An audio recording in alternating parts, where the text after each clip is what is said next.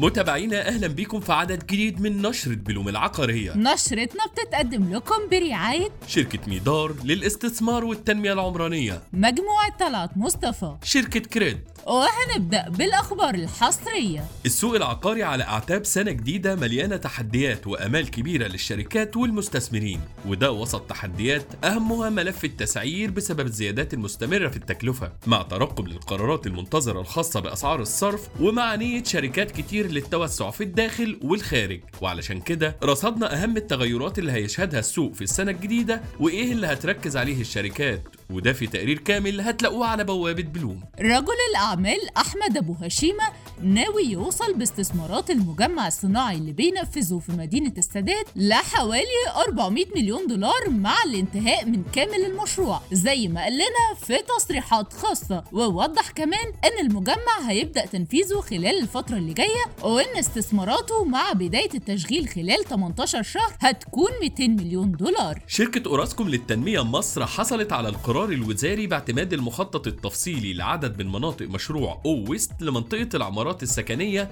بمساحة 49.5 فدان ضمن المرحلة الأولى، ومنطقة الفيلات السكنية 2 بمساحة 163.5 فدان، والمنطقة الإدارية بمساحة حوالي 2 فدان ضمن المرحلة الثانية. مجلس النواب هيناقش النهاردة التقرير الخاص بمشروع القانون اللي متقدم من الحكومة لتعديل قانون الأراضي الصحراوية، واللي هيركز على آليات منح الحق للمستثمر الأجنبي في الحصول على الأراضي بشرط إن ملكية المصريين ما تقلش عن 51% من رأس مال الشركة. أسعار الحديد والأسمنت شهدوا زيادات كبيرة خلال شهر ديسمبر الماضي مقارنة بنفس الشهر من عام 2022، وده اللي كشفه تقرير قطاع الإسكان والمرافق في وزارة الإسكان، واللي وضح إن سعر الحديد قفز بنسبة 50% والأسمنت صعد بحوالي 23.5%. ودلوقتي هنقدم لكم موجة سريعة عن السوق العقاري. اقتصاد مصر هيشهد أحداث كتير خلال سنة 2024 واللي فيها قرارات وإجراءات هتصدرها الحكومة لمواجهة التحديات الهامة والملفات الحيوية، وأهمها هيكون نقص العملات الصعبة والاتفاق على تمويلات جديدة وبرنامج الطروحات، وكل الملفات دي والإجراءات المنتظرة هتلاقوها في فيديو جراف على بوابة بلوم. جهاز مستقبل مصر للتنمية المستدامة بيدرس إنشاء تجمع عمراني متكامل في الدلتا الجديدة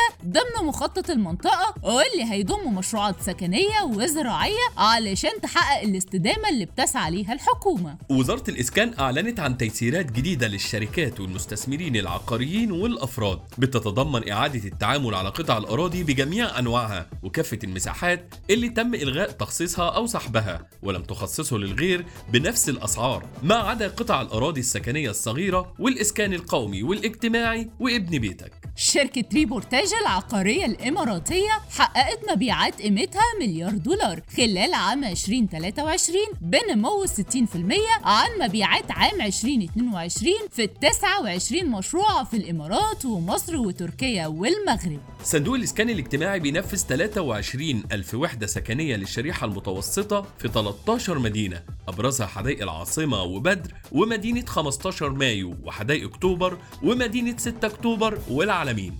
الحكومة قربت تنتهي من المخطط الخاص بمنطقة الضبعة واللي هيضم مشروعات عمرانية ولوجستية عملاقة، وده من خلال تنفيذ طرق ووصلات لربط المنطقة بمختلف المدن المحيطة. شركة القمزي مصر تعاقدت مع شركة محرم بخومة علشان تتولى الإشراف على تنفيذ مشروعات الشركة في الساحل الشمالي والقاهرة الجديدة. شركة منصات للتطوير العقاري حصلت على رخصة البناء الخاصة بتنفيذ مشروع بوديا تاور، واللي بيقام في العاصمة الإدارية الجديدة بنشاط إداري تجاري طبي. نشرتنا خلصت، استنونا الثلاث اللي جاي بإذن الله في عدد جديد من نشرة بلوم العقارية. نشرة بلوم، رئيس تحريرها دينا محمد، والرئيس التنفيذي بكر بهجت، وقدمها لكم مريان سامي وأحمد سليمان.